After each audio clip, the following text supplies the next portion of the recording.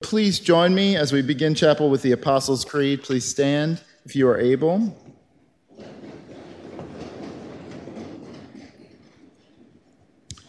Christian, what do you believe? I believe in God, the Father Almighty, maker of heaven and earth, and in Jesus Christ, his only Son, our Lord, who was conceived by the Holy Ghost, born of the Virgin Mary, suffered under Pontius Pilate, was crucified, dead, and buried. He descended into hell. The third day he rose again from the dead. He ascended into heaven, and sitteth at the right hand of God the Father Almighty. From thence he shall come to judge the quick and the dead. I believe in the Holy Ghost, the Holy Catholic Church, the communion of saints, the forgiveness of sins, the resurrection of the body, and the life everlasting. Amen. Please be seated.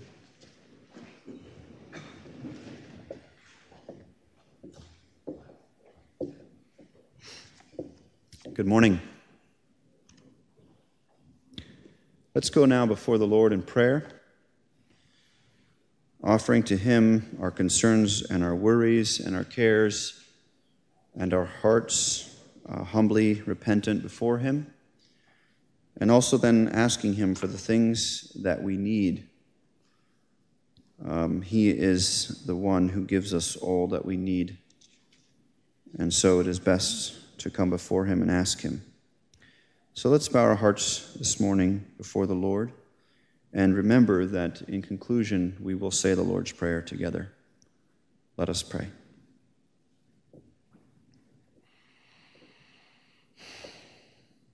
Lord, we know that you can do all things, and that no plan that you have made can be changed.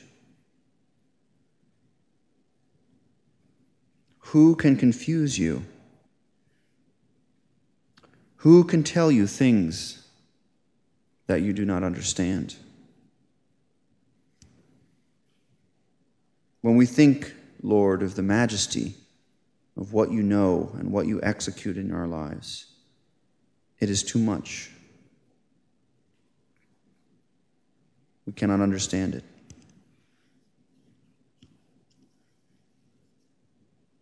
Lord, listen to us as we come before you. Open our eyes and our ears to your word. And let us come before you in repentance and humility.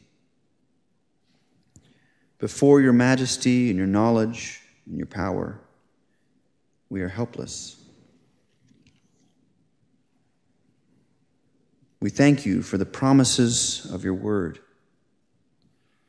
in which you say to us that should we follow you and should we do as you ask, you will bless us.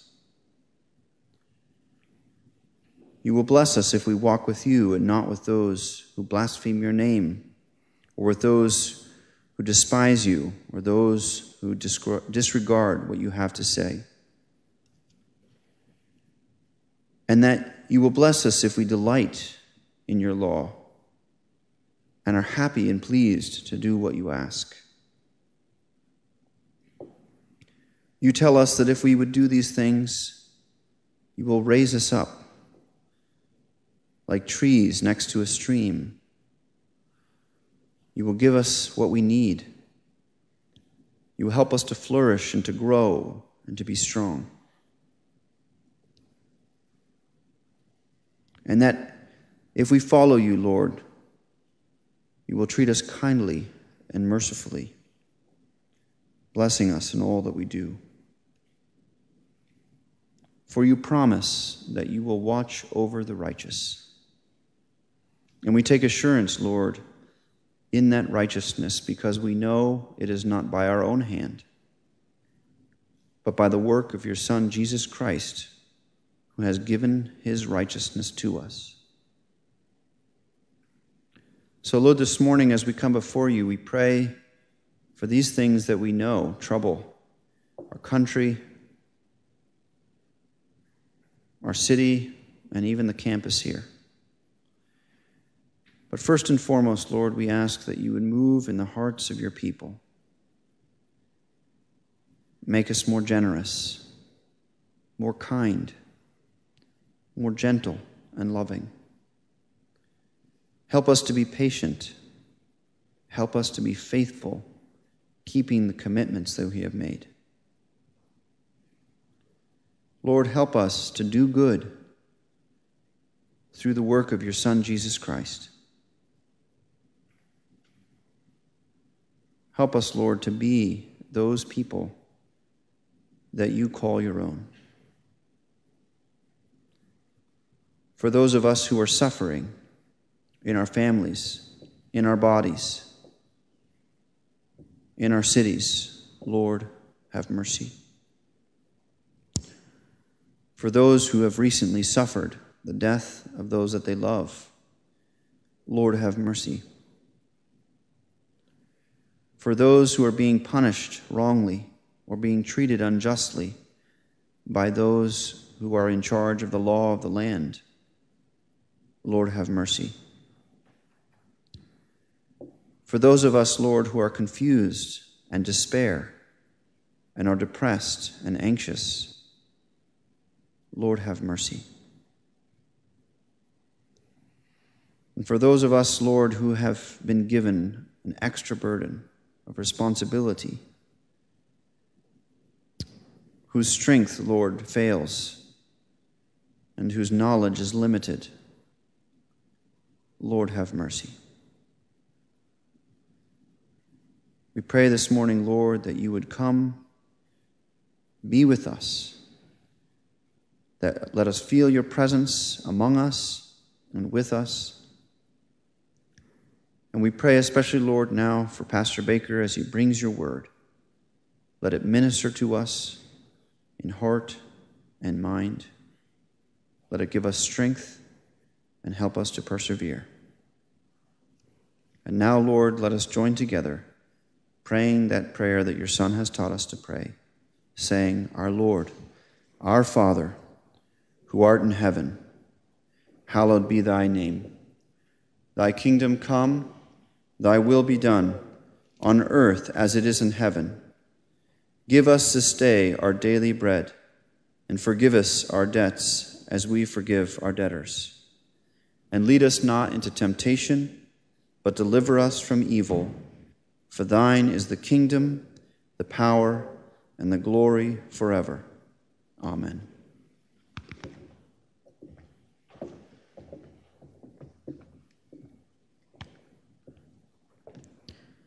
But now, thus says the Lord, he who created you, O Jacob, he who formed you, O Israel, fear not, for I have redeemed you. I have called you by name. You are mine. When you pass through the waters, I will be with you, and through the rivers they shall not overcome. When you walk through fire, you shall not be burned, and the flame shall not consume you. For I am the Lord your God, the Holy One of Israel, your Savior. I give Egypt as your ransom, Cush and Seba in exchange for you. This is the word of the Lord.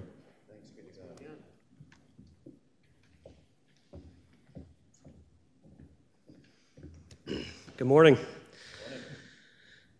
So Psalm 77 is a psalm of Asaph. And in the first half, we find a man who is, to use Randon's words, overwhelmed. He is broken. He is in deep depression, deeply afraid. But in the second half of the psalm, what we're going to read together, we find that the Lord not only can deal with storms, but he uses storms very specifically to bring about the redemption of his people. So let's stand together and read from Psalm 77.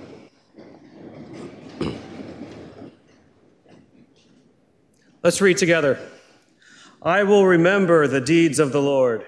Yes, I will remember your wonders of old. I will ponder all your work and meditate on your mighty deeds. Your way, O God, is holy.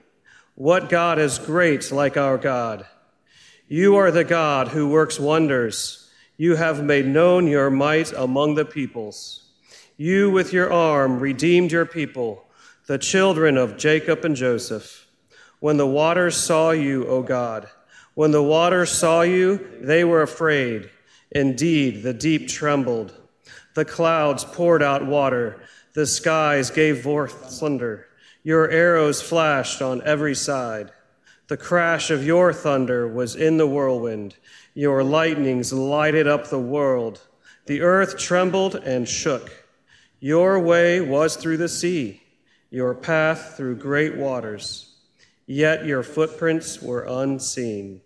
You led your people like a flock by the hand of Moses and Aaron. Amen. You may be seated. Brother Will Baker.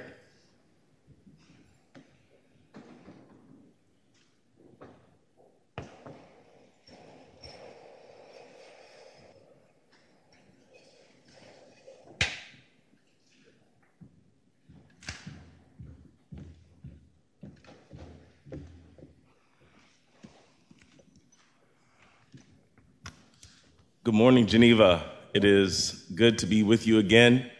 Pray you are blessed and living life in the love and the grace of our Lord. Today, I want to speak to you from the subject, learning to survive the storms of life. And the way in which we do that is truly through faith in the reality that God is all powerful.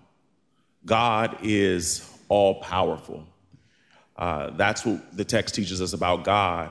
And I think what it teaches us about how we understand God in the midst of the trials of life is that when we put our faith in him, we can survive the storms of life. Amen?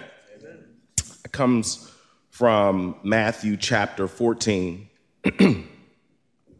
verses 22 through verses 33. Matthew 14, 22 through 33. And at 22, you find these words. Immediately, he made the disciples get into the boat and go on ahead to the other side. And while he dismissed the crowds, and after he had dismissed the crowds, he went up the mountain by himself to pray. And when evening came, he was there alone. But by this time, the boat, battered by the waves, was far from the land, for the wind was against them. And early in the morning, he came walking toward them on the sea. But when the disciples saw him walking on the sea, they were terrified, saying, "It's a ghost." And they cried out in fear. But immediately Jesus spoke to them and said, "Take heart, it is I. Do not be afraid." Peter answered him, "Lord, if it is you, command me to come to you on the water." And he said, "Come." So Peter got out of the boat, started walking on the water, and came toward Jesus. But when he noticed the strong winds, he became frightened. And beginning to sink, he cried out, "Lord, save me."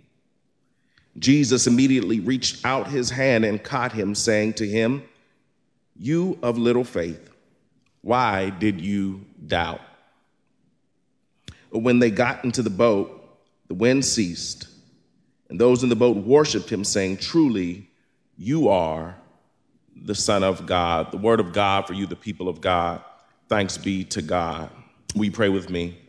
Father, I pray that the words of my mouth and the meditations of my heart will be acceptable in your sight, and I pray that you would give this student body, this faculty, staff, and leadership ears to hear what your Spirit is saying to the church.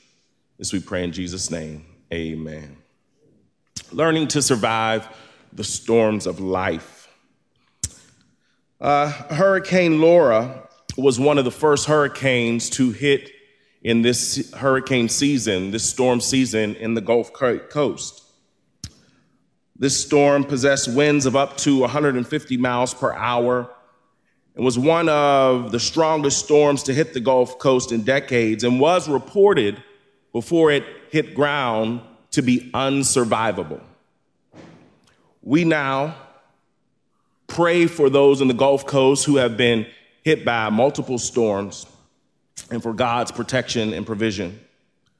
But the reality of this time in our world is this, friends. We now locally, nationally, globally find ourselves in a social, cultural, governmental, and global health hurricane of sorts that some report to be unsurvivable. Both Republicans and Democrats report that if the other side wins, America, as we know it, will be lost. And some report, because of the governmental winds and waves blowing in our country, America, as we know it, is unsurvivable. COVID-19 has claimed far more than 800,000 lives globally, and as schools reopen and anxieties rise, some report that the world as we know it, because of the global pandemic, is unsurvivable. Jacob Blake, George Floyd, Breonna Taylor, Antoine Rose are just some of the latest names of Black victims whose lives have been lost at the hands of lawless white law enforcement. And some report that the racial animosity that is brewing in our country may be unsurvivable. Pittsburgh is reported to be one of the worst cities in the country for Black people to live in. So much so that our quality and longevity of life increases by just leaving. When we look at infant mortality rates, failing school districts, mass incarceration, child abuse, Black on Black crime, and some report that Black life in Pittsburgh and our region is unsurvivable. And the reality of today is this, that many of us in the room and on the campus today are being battered by a cyclone of our own personal life's hurricane. Our marriage may feel unsurvivable. This semester may feel unsurvivable. The financial crisis that the pandemic has placed on our families can feel unsurvivable. The depression and loneliness of this pandemic at times for many of us has felt unsurvivable. The loss of loved ones in this environment has felt unsurvivable. Your health condition not connected to the pandemic might be being reported as unsurvivable. The condition of your church might feel unsurvivable. Such is the threat of every hurricane, every storm in life, Geneva.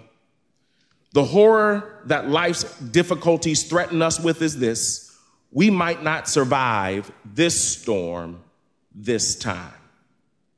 So the relevant question today is this: how will we survive the threat of the global and national and local and personal storms we find ourselves in?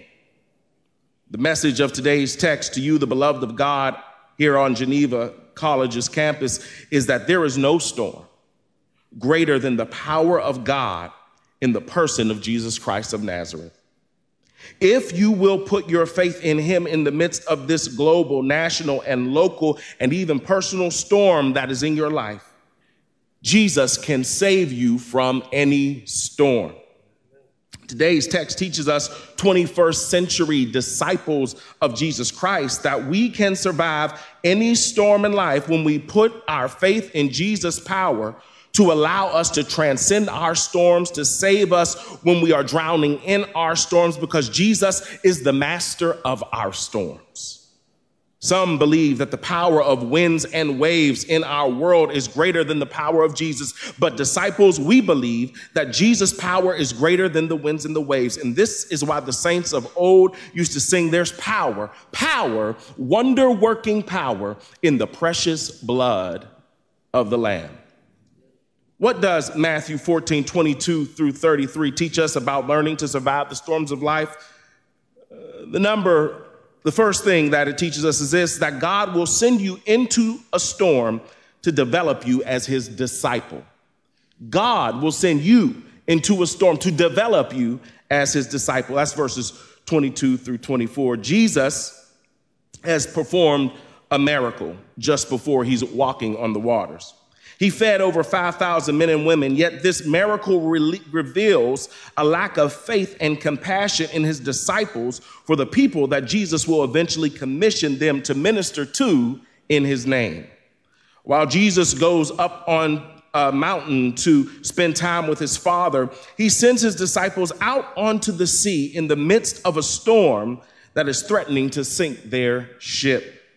Because sometimes in order for God to develop in you the faith and character you need to get to the maturity level he desires to see in you as his disciple, he has to place you in a storm that will teach you the faith, humility, and appreciation and compassion and the power of God that is available to you as a follower of the Son of God.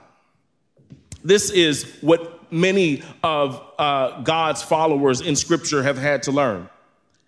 Abraham had to leave home to grow in his calling from God, and that was a storm to him. See, God places us in storms in order to develop our character as his disciple. Moses had to go back home to grow in his calling from God, and that was a storm for him. Joshua had to battle for a land filled with God's enemies, and that was a storm for him. David had to deal with a demented king before he could become king, and that was a storm for him. And there are times, Geneva, that God is going to send you and I into storm-like situations in our lives in order to reach his desired destination for our faith, our character, and our purpose as his followers. For some of you, there was a storm on your job that God has sent you into. Some of you, there's a storm in this semester that God has sent you into. Some of you, there's a storm in your family that God has allowed to happen. Some of you, there's a storm in the church you go to that God has sent you into. For some of you, there's a storm in our culture that God has sent you into. But the truth of today's text is this: God will send you into a storm in order to develop your faith in Jesus and to do the work he desires you to do in order to bless those in need of his salvation. The second truth I see in the text is this: is that God will send you into a storm to deal with fear in your life. Verses 24 through 27. The disciples are fearful because the storm is threatening to sink their ship. Then they see a mysterious figure hidden by the mist and the fog of the storm moving toward them on the waters. They break into screaming and yelling because they think it is a ghost. In this text, friends, God dispels all myths that real men don't get scared.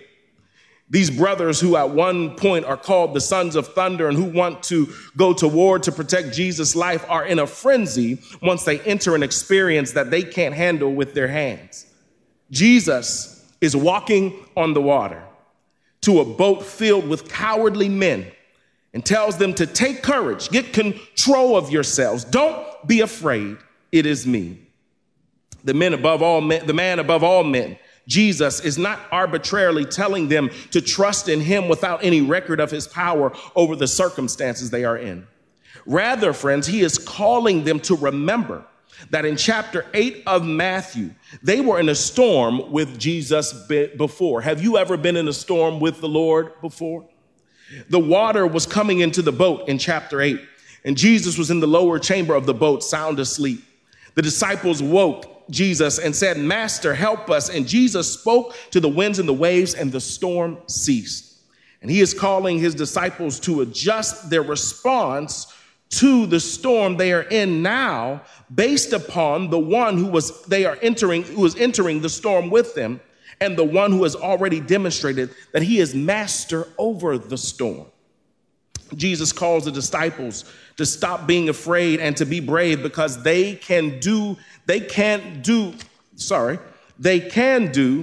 in and of themselves. They can't do it in and of themselves, but because they are not alone in the storm, they are in the storm with Jesus, they can do all things through the one who will strengthen them. I was in the pool this summer with my son, who's named after me, my son William, my youngest son. And because we were in the deep, he started to freak out. "Daddy, I can't swim here. I can't swim." And he began to hit me in my head and grab my neck. And I told him, "Will, calm down, because Daddy will not let you go in this water. Calm down, because I've got you." This is what God is saying to someone under the sound of my voice today. You are in a storm, but this storm has a purpose in your life. Stop freaking out, because your life has come into the storm. God sent you into the storm, and God is with you in the storm if you are a child of God. He will not put more on you than you can bear. Therefore, he has let you know enough already about the storms of life to help you deal with the present storm you are in. Because this is not the first storm you've been in with God, is it? And if he calmed the storm before, he can do it again, students. If you passed last year, you can do it. He can do it again. Get yourself together. God's healed you before. Get yourself together. God's provided for you before. Get yourself together. God's vindicated you before. Get yourself together. God's opened doors before. Get yourself together. God's defeated your enemies before. And if he did it before, he will do it again. The same God he was back then, he will be today. So don't be afraid. Thirdly, the text teaches us this: for surviving the storms of life, lessons for surviving the storms of life. God will send you into a storm to teach you to participate in the power of God. He will teach you in the storm that you are to be a participant in the power of God. Verses 28 through 29.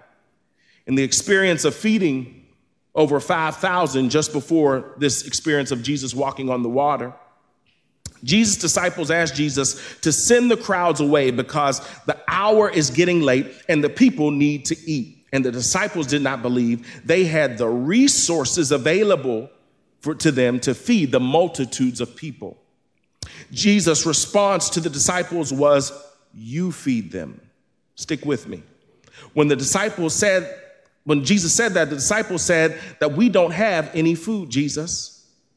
When they say that to the Lord, Jesus multiplied the fish and the loaves by his divine power and fed the people, showing us, I think, that if the disciples had understood and believed that the power of God, which was active in Jesus, was also accessible to them because of their relationship with Jesus, they could have multiplied the fish and loaves and fed the people themselves. Now Jesus, in our text today, is walking on the water. The disciples are afraid. He tells them to take courage because the master of the storm is with them in the storm. Therefore, they should have courage that there is nothing that the storm can do to them that the master is unable to deal with. Peter hears the Lord's command and he remembers Jesus' power over the storm in the past. And simultaneously, as Peter sees Jesus walking on the water, he remembers the challenge of the master to the disciples to multiply the fish. What does Peter do? Peter puts the two together and realizes that if Jesus is the master of the sea, and he has challenged me to participate in the power of God available to him because of my relationship and faith in him, then if it is the Lord who is giving me his command, then I can walk on the waves with my master. So Peter, coming to understanding of the nature of being a disciple of the Son of God, said, "Lord, if it is you, tell me to come to you on the water."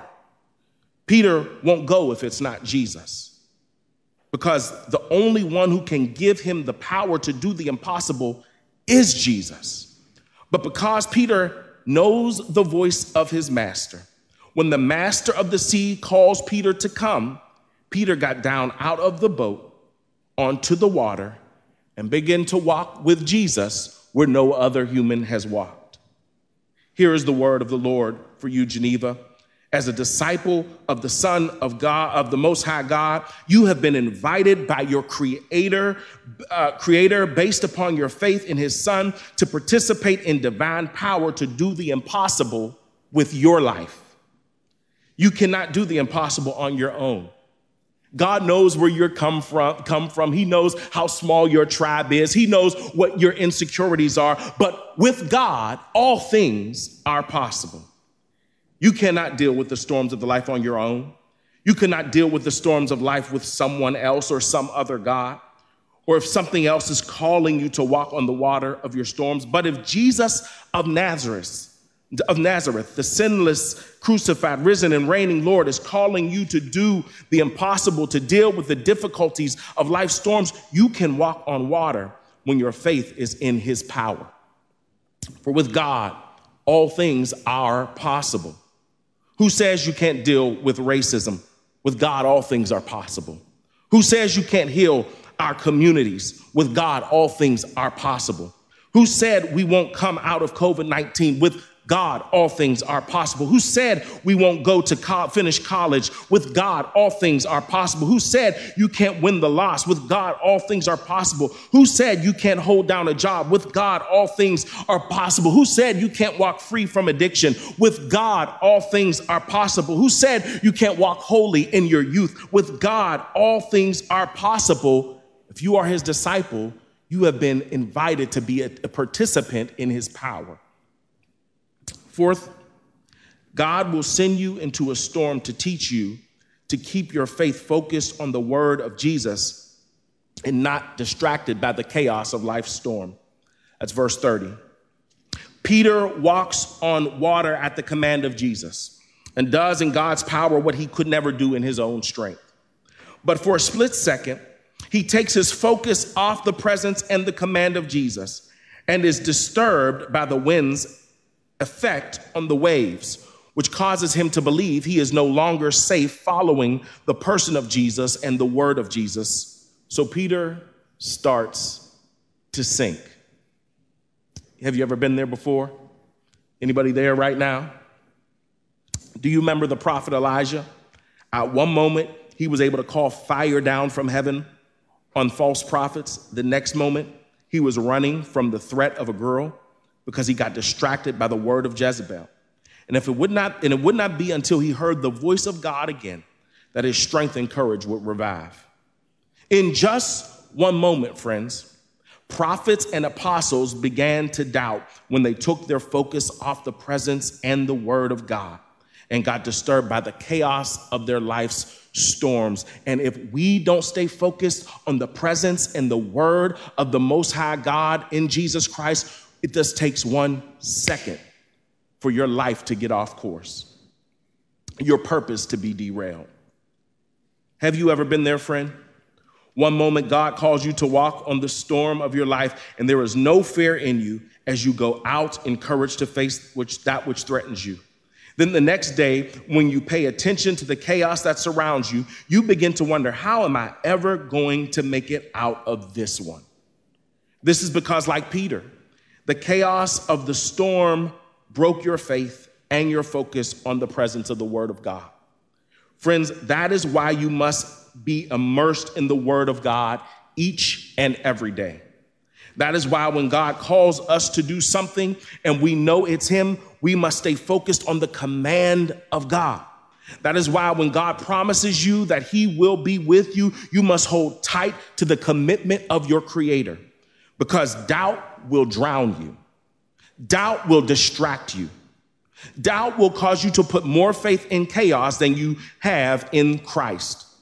And that is what the report is in the storms we face today, Geneva. The report would have you feel that Jesus Christ is not greater than the political chaos we are facing. The report would have you believe that Jesus Christ cannot deal with the global pandemic. The report would have you believe that Jesus Christ cannot empower us to deal with police brutality of black men and women. The report would have you believe that you are helpless today when you were walking on the water yesterday.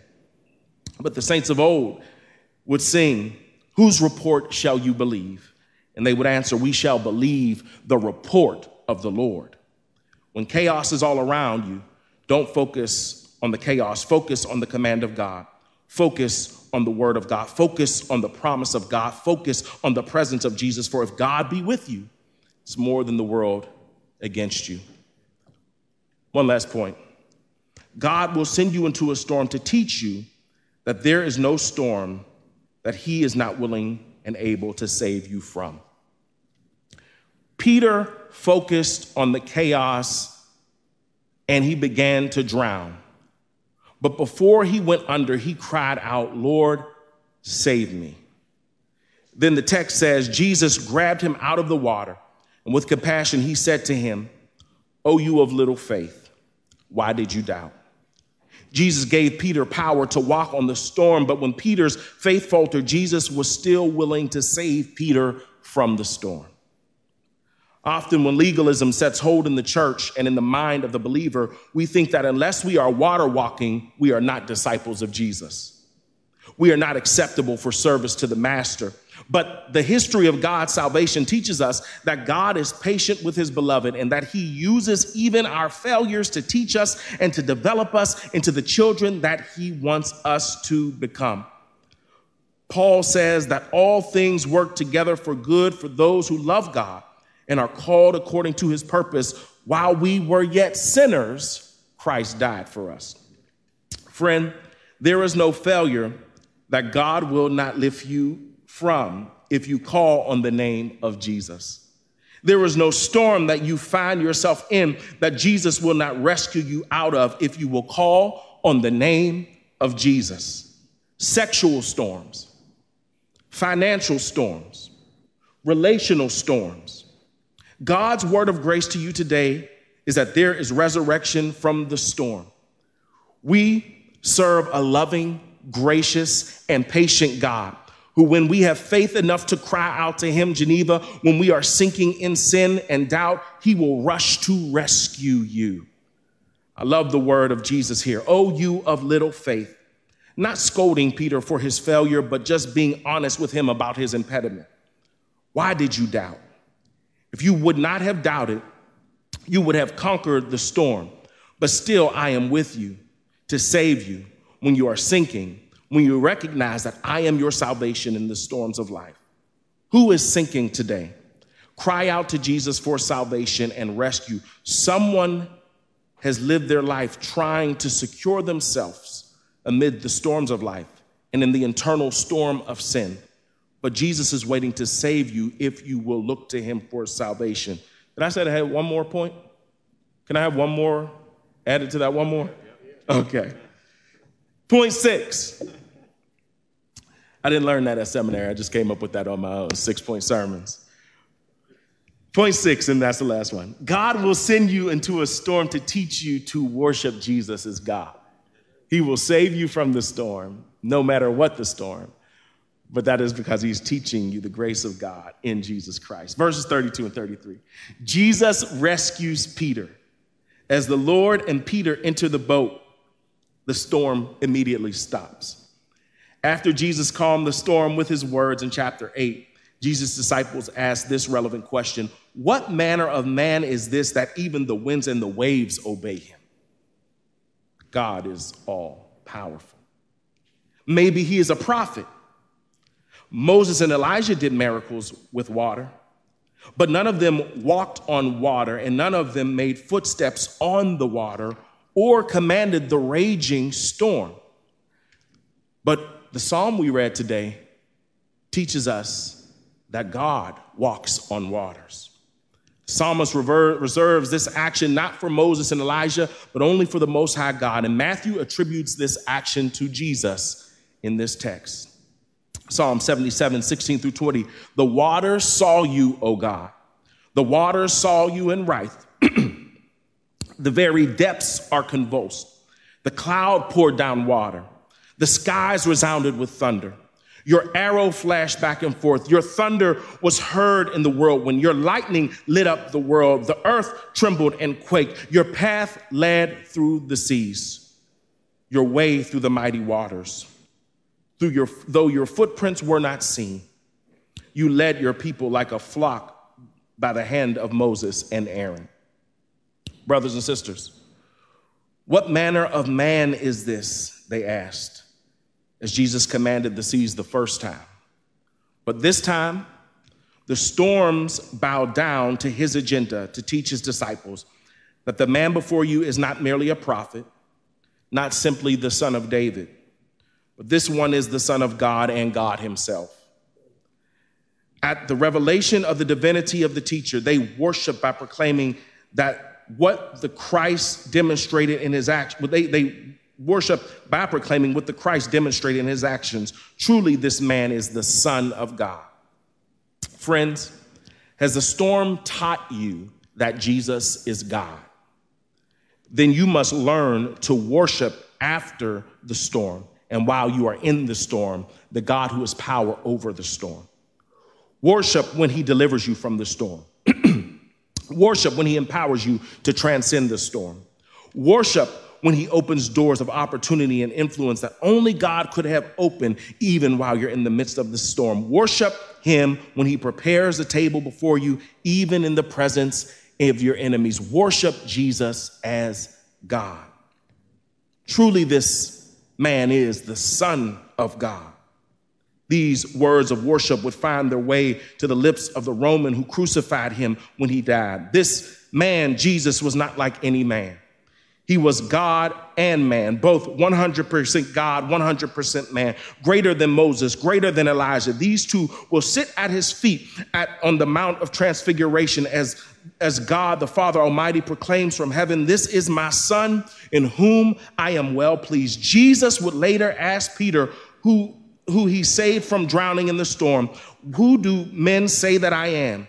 And Peter would reply, "You are the Christ, the Son of the living God." Human intellect did not reveal this to Peter, but only the Father in heaven can reveal to men and women the true identity of the Master. His sinless life revealed his divinity. His merciful death revealed his divinity. His victorious resurrection from the dead revealed his divinity. Geneva, who do you say that he is? He has delivered you from if he has delivered you from the storm of sin, if he has delivered you from the storms of life, if he has delivered you from the storm of rebellion which deserved his wrath, has he delivered you from the storm of Satan? Has he delivered you from the storm of this world system? Has he delivered you from the storm of life and eternity without God? If that is your testimony, then he deserves your worship. Worship in your thought, worship in your talk, in your walk, worship in your song, worship in your witness, worship in the world as you proclaim, even amidst your storm, through faith, truly he is the Son of God. These are the lessons today's text teaches us about surviving the storms of life. Jesus is God. Therefore, Jesus is the master of every storm. And he will, in power and grace, deliver his disciples from the power of the storms of life and in death. God bless you in the storm, Geneva. God bless you to survive the storm. For God in Jesus is all powerful. Will you pray with me? Lord, we thank you for your word, and we need your word, Lord, as our life and our world is in the midst of many storms. We ask that you would seal this word in us by your Spirit's power, manifested through faith, that we would not think like the world. We would not find comfort and salvation in any other name, any other source, any other group, other than only that we would find our salvation in the Son of God, Jesus Christ, and we would live for him and do the impossible with him. This we pray in his name. Amen. God bless you. Praise the